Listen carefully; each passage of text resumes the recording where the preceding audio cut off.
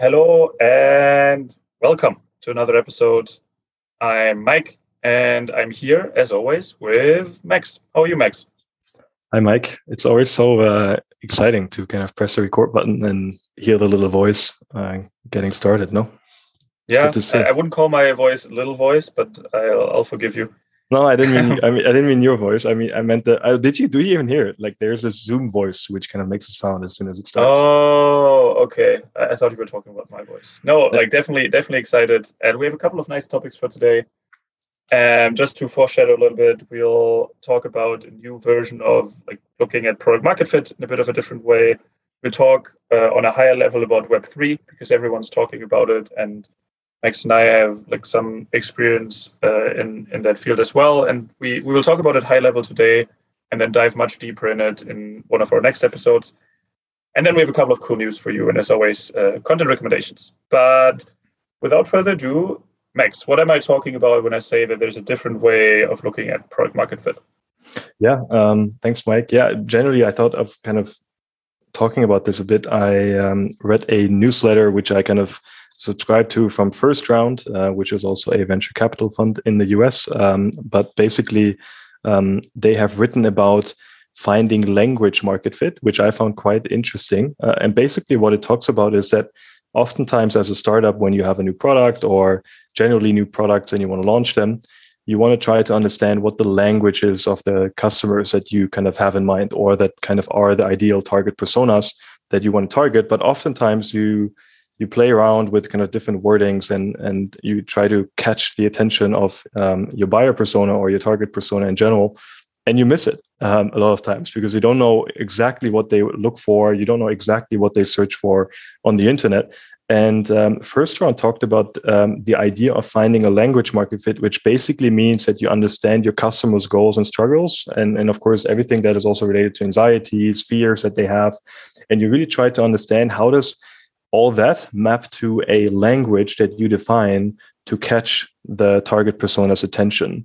And of course, this sounds very abstract and simplistic in its sense, but basically what it means is that you can imagine a person is kind of in a meeting room. For example, if you target kind of B2B customers, they sit in a meeting room, they have a discussion going on, they have a problem that they want to look a solution to, like they want to find a solution that solves a problem, and they're going to type something certain on Google, or they're going to have some ads that are displayed on LinkedIn, and you want to find the right language to catch them in that specific moment. And there's a differentiation between goal-directed attention, which is basically when people are in need to find something specific. They have something in mind that they want to achieve with kind of a potential solution that solves their problem. And they kind of use Google searches or other ways of finding that specific product. And then you have stimulus-driven attention, which basically is bottom-up, where people are basically just scrolling Instagram and they get caught by certain ads on Instagram and they click on them. And it doesn't really potentially fit to their current needs, but it's another way of getting the attention of the user. And I found that very interesting because I see a lot of startups, they try to understand, how do I position the product? How do I actually find the right target group? And how do I catch their attention? And I wanted to kind of talk to you a bit about this and kind of see how you have approached this also at Blair. And then I can talk about what I've seen kind of working with different products and also listening to different product teams on how they potentially try to define their language market fit, which is definitely a new term that I've never heard before. Have you heard it before? Is that something that kind of comes to your mind from a concept perspective, or just like, of course, tactically you do that at the company? I mean, never heard the specific term before, quite honestly. I think it's something that you think about, right? It's at the core of marketing, trying to figure out not only what your customers want, but how you can communicate it to them. And honestly, it's one of the most difficult things, especially if you are working with a product that's new, because then people don't have the reference point that you need. So using the technical term for it, in our case, for example, outcome-based financing or income share agreements, makes it difficult because if people don't know what that is, you're already losing them. Right? They could just think about what the name implies. And then if they think about it, maybe they have a hunch of what it means, but that doesn't really help them to understand it. So I think when you talk to especially non-sophisticated customers, and by that I don't mean that they're not smart or anything. I mean that they don't understand the specific niche you're in. You need to be very careful that you're not using too much jargon, and that you need to find out like what they want to hear, but then also how to explain your product in ways that they understand it. And that's again, I think we talked about that. Like every stakeholder often requires different communication and different wording. When I talk to equity investors, I explain the product differently compared to when I talk to debt investors, and then also again differently when I talk to schools or students. And it's not that I am using different facts. I use the same facts, I just construe them in a different way and communicate them in a different way. I think that's basically what it comes down to. And I totally agree that it's a big part of product market fit, because if you have a good product and a like potential market that's also really good, doesn't really help you if your customers don't understand what the product is, because then they won't give it a second glance and will never use it.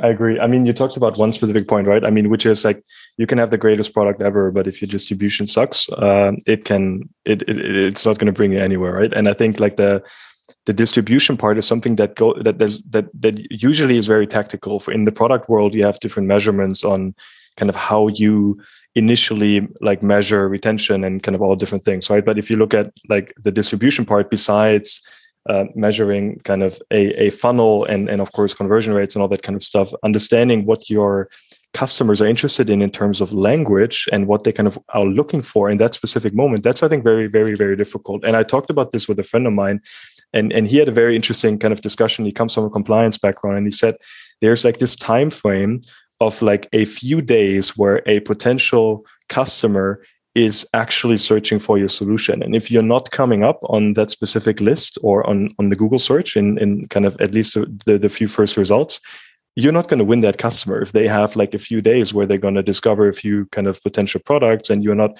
part of their search or part of their attention, then you not even have a chance to let them enter your funnel. And I think that's kind of the initial idea, where you really have to understand the customer's point of view and really understand what are they actually looking for when they try to like find your solution. And I think like from your point of view, it's very interesting actually, because you have quite a technical term for what you guys do at Blair, but you somehow need to convert it to the specific target group, right? Even students. I mean, I'm not even sure if a student would know what an income share agreement is. I don't think the normal student that's looking for money, that's the first thing they're gonna search, right? They're gonna search like, hey, how can I finance my studies? And like converting that into kind of the value proposition of Blair is probably something that you guys have worked on for a bit, no? Yeah, 100%. And maybe we can also give a couple of examples from the actual text that illustrated well. Yep. And also, it's why the so-called one-liner that we always talk about when it comes to describing startups is just so important. And this is also why YC puts a lot of effort into actually teaching you how to create a good one-liner. Mm-hmm. Because it can make such a big difference how your startup is perceived by customers, by investors, by everyone. So maybe I'll just go through like one or two of the examples. Yeah, please. So basically here in the example from first round, they have a couple of examples, like the old phrasing, the new phrasing, and they say how much it actually impacted the conversion. And one of them is from a company called Matchpint. The old phrasing was make the most of sports in your pub, increase footfall, and save time with Matchpint. And the next one is get more sports fans in your pub more often, reach 2.1 million people looking for a pub showing sport nearby. And yeah, what's the difference, right? I think one of the biggest differences is that the second one is just more direct, more tangible, and just makes clear what the product actually does. Because make the most of sport in your pub is super generic, right? Sounds cool. Something they can, sorry? Sounds cool. It sounds cool, but it doesn't really, like the pub owner doesn't care, right? The pub owner wants like more people in the pub. So the second one, get more sports fans in your pub more often. It's just so much more direct, right? So it's tangible. And then the other example here is like, well, one of the other examples is The old phrasing is fast, easy photo books. And the new phrasing is photo books in 5 minutes. And the lift was 4x here. And again, I think one of the good things, and that's often something that at least I've seen as a almost general rule, if you're more specific and if you can like quantify it a little bit, or if you just touch what's really important, then that really helps. And photo books in 5 minutes sounds like way more like direct and not as like generic as fast, easy photo books. Mm-hmm. Yeah, I agree. I mean, the interesting part is they even add like some quantitative values, right, to make it even more approachable. Maybe like photo books in 5 minutes makes it quite understandable that it just doesn't take a long time. And the matchpint idea here, get more sports fans in your pub more often, reach 2.1 million people looking for a pub showing sport nearby. I think that's also very interesting that they directly quantify their phrasing with a specific number to make it even more obvious on kind of what they're actually offering. And that's, I think, the interesting part, right? Because oftentimes, and I've made that mistake before as well here, when you look at the examples, I remember kind of in the first company that we've built where we had our first product launched, one of the mistakes was you look at the examples of like Uber and Google and others that basically that have a very like cool headline, and you obviously think, okay, that's something that we should do then, like be as Uber, be as Google, and think about what's the most fanciest headline you can use. But I think there's been like studies where they have analyzed how the headline and the tagline has changed of these companies over the last kind of like years. And you can see that when they started out, it was just very obvious. You could immediately see what their product is offering. And over time, when their brand got bigger, their headline has also changed. And that's something that I think you can still change the headline later on if you have a clear brand. But if you don't have that, you need to make it very obvious for your customer what you actually built. Yeah, definitely. Like Google didn't always have like "Don't be evil" or like Uber. I think Uber's first or one of the first ones that really worked was push a button, get a ride, and that's very, very direct. Right? It's very clear. The value prop is super clear. I don't even know what the current one is, but probably transport like the world and move everything. Yeah. I don't know, like probably something like that. I don't even know off the top of my head. But yeah, because right now it doesn't apply anymore, right? Uber doesn't only, it's not anymore push a button, get a ride. It's also order food, and you can do so many more things with it. So it just changes over time. Do you think you can also, go ahead. Do you think actually, because you mentioned something interesting, right? I mean, it's somehow also related to kind of the vision. Do you think that kind of the kind of the language market fit also potentially changes later, or like not even changes, but like initiates a different view on the vision that a company has? It might, right? I mean, over time, definitely. Like things change, so the language has to change. And at some point, for example, Google doesn't need to say, like, we are a search engine. We are the best search engine, right? That's just not what Google has to do right now in the current position. They might have, like, they might needed it in the beginning, but that's not what their market position necessitates. They don't need to do that right now. By the way, I like the last example here. I really, really like that because it's I think a really good one. It's from Peer Medical. The old phrasing was lung cancer treatment data personalized for you. And the new one is, this is hope. This tool shows me other lung cancer treatments in case my current drugs stop working. Again, so much more direct. The value is so apparent because lung cancer treatment data personalized for you. I mean, it sounds interesting, but what does it actually mean? And the second one just like really directly with a bit of like additional theater, right? This is hope. But other than that, it's just like it's very direct. I think that's pretty cool. Yeah, and I think what you can see here is actually coming back to what we initially talked about. You want to understand the kind of the needs and the fears of your customer, and with the kind of medical lung cancer treatment thing, it's more related to a fear that a customer has. That of course you want to help them not having that fear, kind of. Whereas if you think about the pub product, the matchpint product here, then it's much more about the need that they have. They want to have much more people in their pub more often. And that's like a bit, I think, like, first of all, it probably makes sense to think about, okay, is your customer more related to a specific need that they have, or are they fearful of something that they can't achieve, or something that might happen to their health or whatever, that you can help them through the product that you built. And I think that's something that you can also see here with the 3 examples, that you probably need to differentiate on what your kind of target group, whether it's more related to needs or pain points or fears, anxieties, whatever it is at the end. Yeah, 100%. Want to move to the next one? Or do you have some closing thoughts? Just closing thoughts, right? I mean, and of course we can share this in the show notes, but I think they kind of, first round gives a couple of great ideas on how you can find your language. And it's basically a 4-step process, but I would advise just everybody check it out. It's basically, you need to uncover the struggles or the hidden assumptions that you have through kind of interviewing. Potentially, you can even interview signups or your first customers, users. You want to draft some test messages based on the interview transcript. So you want to understand what are the pain points and how can you convert these pain points into a language that resonates with your customer. And then, of course, you want to do some more qualitative and quantitative testing. And if somebody's interested, like, feel free to read through it. We're going to link it in the show notes. It's very interesting. And they give you a step-by-step approach on how you can solve it. Nice. I'll do a short interlude with some news that I read and that I wanted to talk about. And then we can jump to the next one. So, not sure if you read this already, but apparently N26 is closing down operations in the US. Yep, I read it. Crazy. Which is interesting. Like, I wouldn't necessarily have expected that. But, like, do you have any thoughts on that? I mean, it's interesting. I don't really know the market that well, to be honest.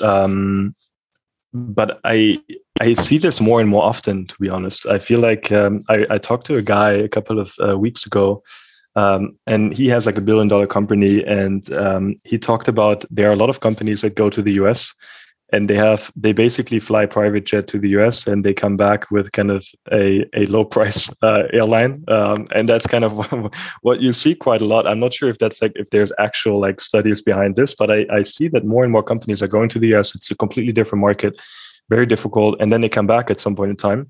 But I think what you could see is that the competition level in the US regarding kind of digital banks is just much, much higher, right? You don't have just like Revolut and N26 and a couple of small providers like you have in Europe, but you have much, much more that are fighting for the same target group. And I think actually coming back to the language market fit thing, the language that like customers and users have in the US is also much different. And I think I would be very interested to kind of look a bit deeper into kind of seeing how N26 positioned themselves in the US versus competitors versus kind of how they positioned themselves in Europe. So I think that's a couple of open questions. Maybe you have some more insights. What's your take on that? Yeah, I think banking is just hyper complex, right? It's one of these products where regulation plays such a big role that going into new markets is way more difficult than it is for many, many others. So I think that's probably part of it. And then apparently they just want to like double down and focus on their core market. At least that's the reasoning. I mean, they also pulled out of the UK like in 2020, I think, right? Yeah.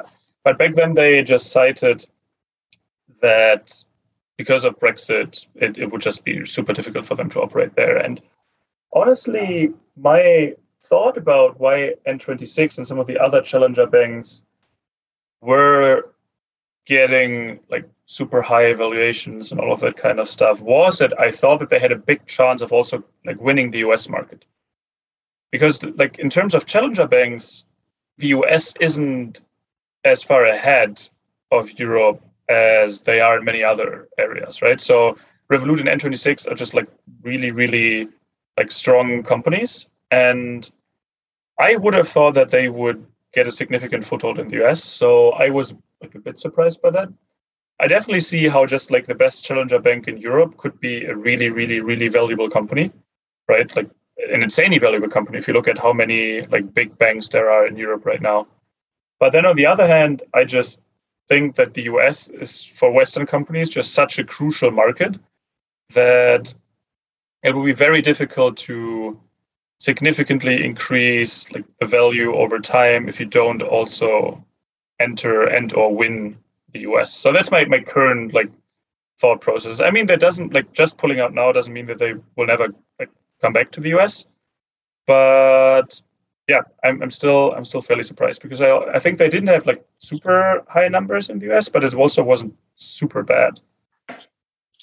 Yeah, it's a good point though, because I don't think I would completely disagree. I mean, like of course, as from a European point of view, you have some aspirations to win the US market as well, but you also see a lot of kind of US companies struggling in Europe because of the diversity of cultures and languages. But I just looked it up actually because I was very interested. You can see that over 370 million Europeans can hold a conversation in English, and that would be something that I would be very interested in how that might change also the dynamics within kind of startups to focus either on the European market or not. Because I think like 15, 20 years ago, this was a bit of a different dynamic, I think, where like not every student in a European country would speak perfect English, right? And nowadays, like go to the Netherlands, go to like the Nordics, go to Germany, go to Poland, people speak like very good English compared to how that was like 20 years ago. And of course, when you have a sufficient level of English speaking people in a specific continent, you have much more access to new users that you might have not had like 15, 20 years ago. And that's maybe also something that I think will change. And of course, you always believe I'm kind of the youth like supporter, but I'm not. I think like rationally, the market in the EU gets also normalized by the fact that more people can speak English, and it's not going to be as difficult anymore to win new users in Europe that actually speak English. And I think that already opens up the market immensely. If you believe now 370 million Europeans can hold a conversation in English, like how many kind of people live in the US, right? And maybe you can even win the European market as a big provider. Maybe that was also a more strategic decision then. Got it. Okay, so, yeah. That makes sense. Yeah, I mean, yeah, let's see how it develops, right? But I don't know about you, but as I mentioned twice already, I was surprised. We'll take a closer look once we get more information. But for now, just like interesting development. Are you an N26 user, or you cannot disclose? I can't disclose that. Okay. Yeah, by the way, like a very interesting thing that literally just happened, because I was just pinged twice on it. Do you know GoDaddy? Yeah, sure. GoDaddy apparently was hacked in September, and they just noticed like a couple of hours ago. And apparently 1.2 million of like the customers' emails and customer numbers were leaked. And then for a subset of those, also the passwords were used and the like private, like, so like lots of shit going on right now. And if you have a GoDaddy account, you should look into your GoDaddy account, and hopefully you're not reusing the same password anywhere else. If you do, like, check and change your passwords very quickly. Thanks for the update. Luckily, I'm not a GoDaddy user. This I can disclose. I am a GoDaddy user, which I can also disclose. But like after we end this podcast, I have to like look through my password manager and like figure out what the status quo is. Yeah, their share has definitely dropped quite immensely from like $73 to 68, and of course, with the amount of shares they have, it's going to definitely make a good impact. Yeah, I think that I probably have like my password manager like password in there, so I shouldn't be too worried about it. But I'll confirm afterwards. Awesome, perfect. But yeah, breaking news on here, which you will probably not hear like until like a week after it happened. But it's breaking news for us, so you get the live reactions from us. Maybe we should do some live podcasting at some point in time. That's actually good. Yeah, people can just drop in like comments or like news, and then we can just live react to it. Yes, absolutely. Do you want to talk about the Web 3.0 craze that's going on? Back in the day, we called it crypto. Now it's Web 3. What do you think about it? Yeah, it's quite interesting, right? I mean, I feel like Tim Ferriss pointed this out quite nicely a couple of days ago in a podcast with Naval and Chris Dixon, I think is his name. And because he talked about like all his peer groups are basically talking about this Web3 world, but there are still lots and lots and lots and lots of people that don't have any clue what this is about. So I basically kind of reserved some time in the last couple of weeks to dig a bit deeper. And I'm quite amazed because at the beginning I was like, okay, like crypto, yes, of course I see it.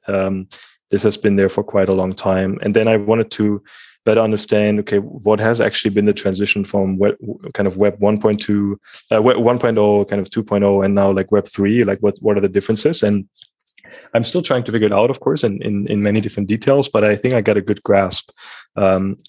Just kind of understanding how we transition from read-only content in the Web 1 world to kind of content becoming more interactive in the Web 2 world with like social networks and systems such as Uber and other ones that basically made this whole internet a completely revolutionized system. And now Web 3, which is much more about trust and owning things. And yeah, I'm quite amazed by that. But I wonder kind of, how are you seeing it? I know that you've been quite active in it as well. Just, I think like for me, just the ownership part is quite interesting and what that can mean for creators, owners of properties or businesses in general. Of course, we can dig a bit deeper, but like would love to hear like 2 cents, like from a maybe high level perspective, what you're thinking and what it means to you personally also maybe.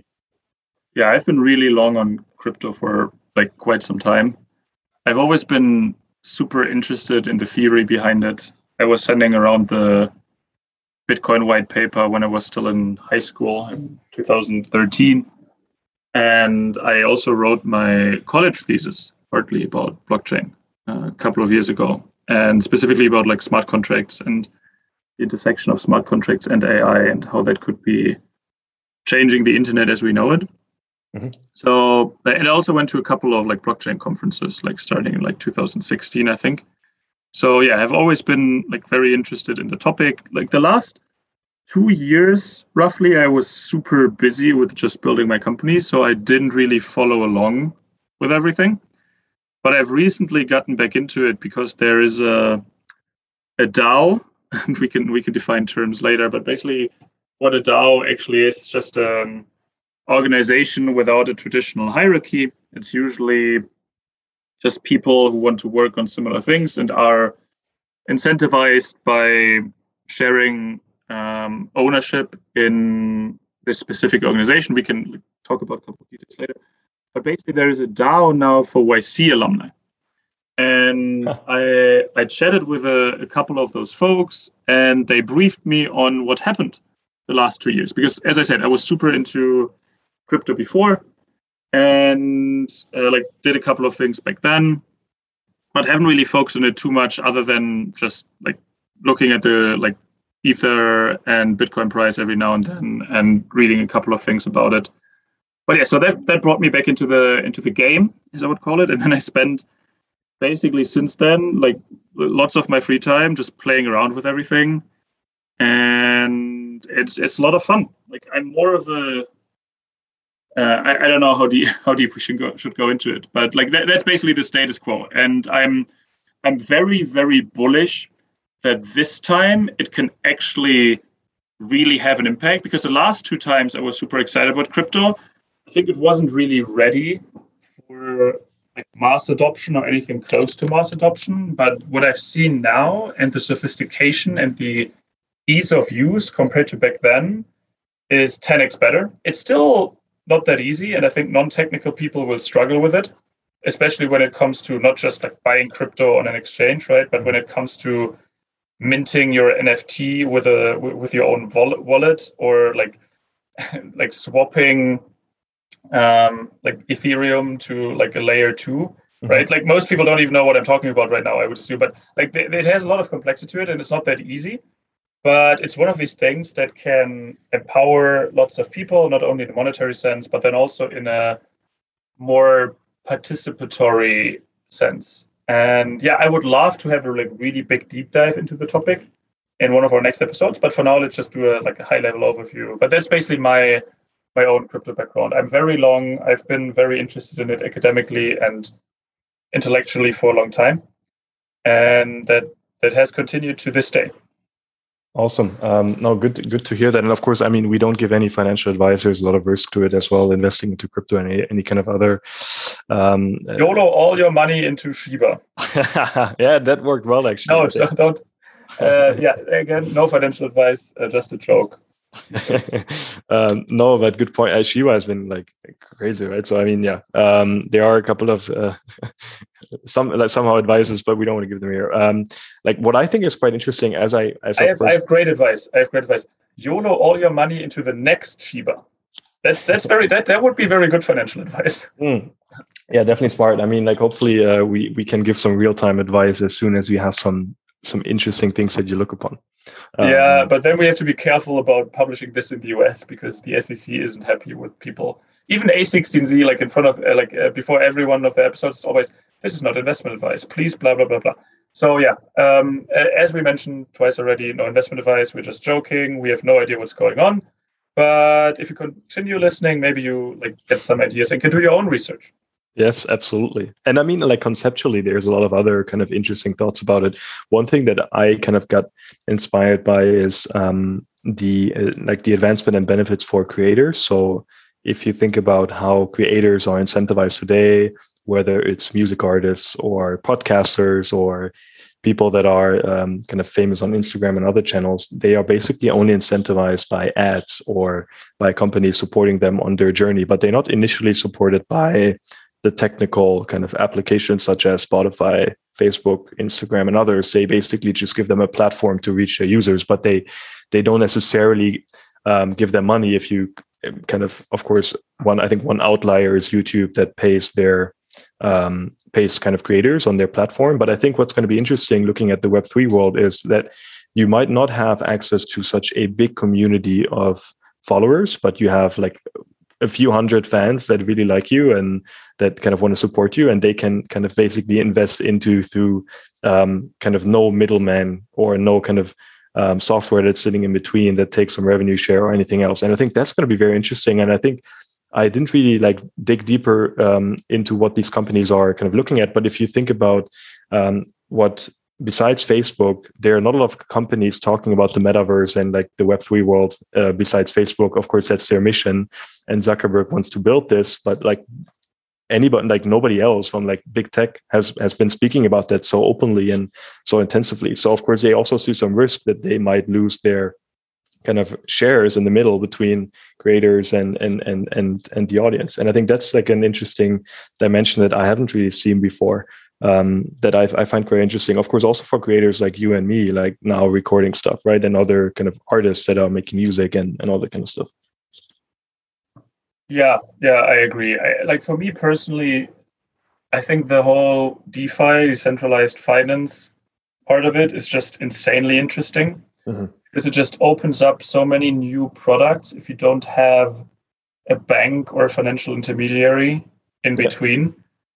And again, like in the deep dive, we can go like much deeper and just explain everything. But basically, how I think about it is just if you can have code execute almost anything you want, and you have a trust layer on top of that, then the sky's the limit, right? You can help people all over the world. You can build financial products for them extremely easily, and you can find ways how people, even in countries that don't have access to like the good financial markets of the US or like other Western countries, can still participate in those markets directly or indirectly, because it doesn't really matter where you are when you have your wallet address, right?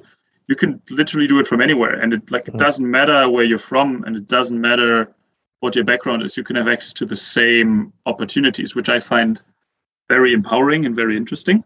Yeah. And then also on top of it, I like the pseudonymity that comes with it. So I'm just a really big fan of it. And the reasoning behind it is just that it creates more equality, if you think about it. Because if you have like a nickname or like a wallet address and like something that's linked to like an online identity, and maybe even like a profile picture that you're using, which is an NFT, just because everyone's doing that right now. But let's just assume that you have that and people don't actually know who you are behind that internet identity, that makes it so much easier for underprivileged groups to participate, because no one looks at your gender, no one looks at your like skin color or like whatever stupid reasons some people use to discriminate people, right? So it's literally just, you can build this online image of yourself that completely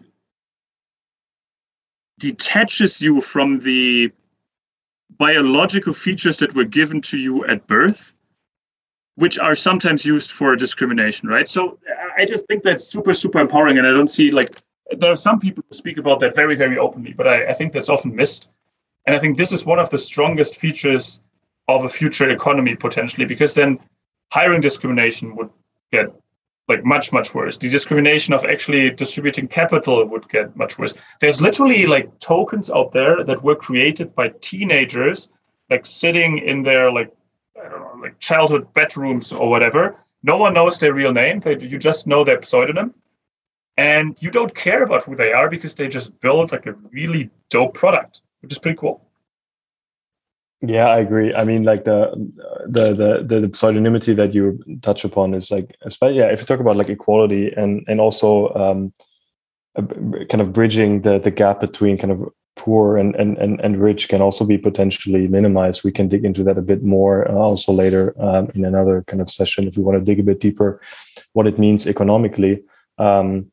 But what I mean, there, and it's just a normal transition, I think, right? I think Naval also talked about this and I didn't really think about that perspective as well. That kind of, if you look at previous generations, they always had kind of their own structure on how they want to live life and how they want to make money. If you, like, the previous generation has invested in Bitcoin and like Ethereum and kind of others, and now like Gen Z comes across and they want to use different forms of economics to make money and to kind of deliver ownership. And so it's not just kind of the discrimination part that you just touched upon, but it's also a potential like new way to start a new perspective on how the economy works and how it's going to be distributed between different stakeholders.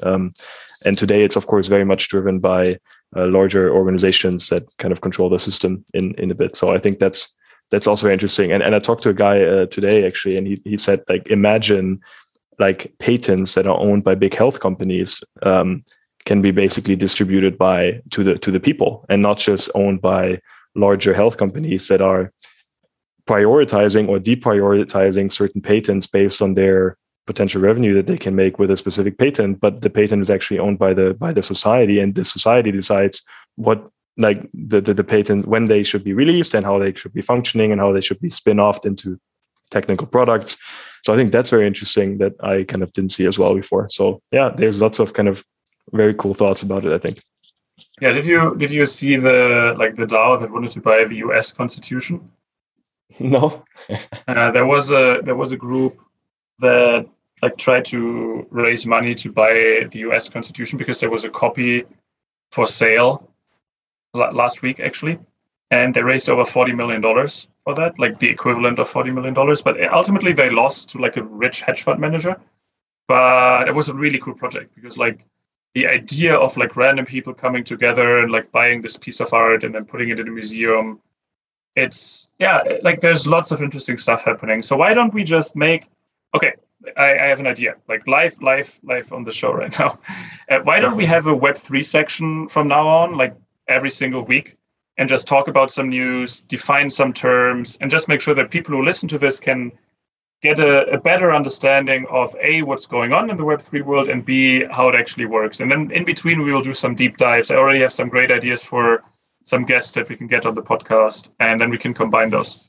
Awesome. Yes. And if you kind of, any of the listeners, I love that idea, Mike, good one. And if any of the listeners know people that work in that space or kind of have digged a bit deeper from whether it's academics or the business point of view or technically even, feel free to reach out to Mike or myself on LinkedIn or any other channel and give us a heads up. And we would love to bring these people on board and talk a bit about kind of what happens.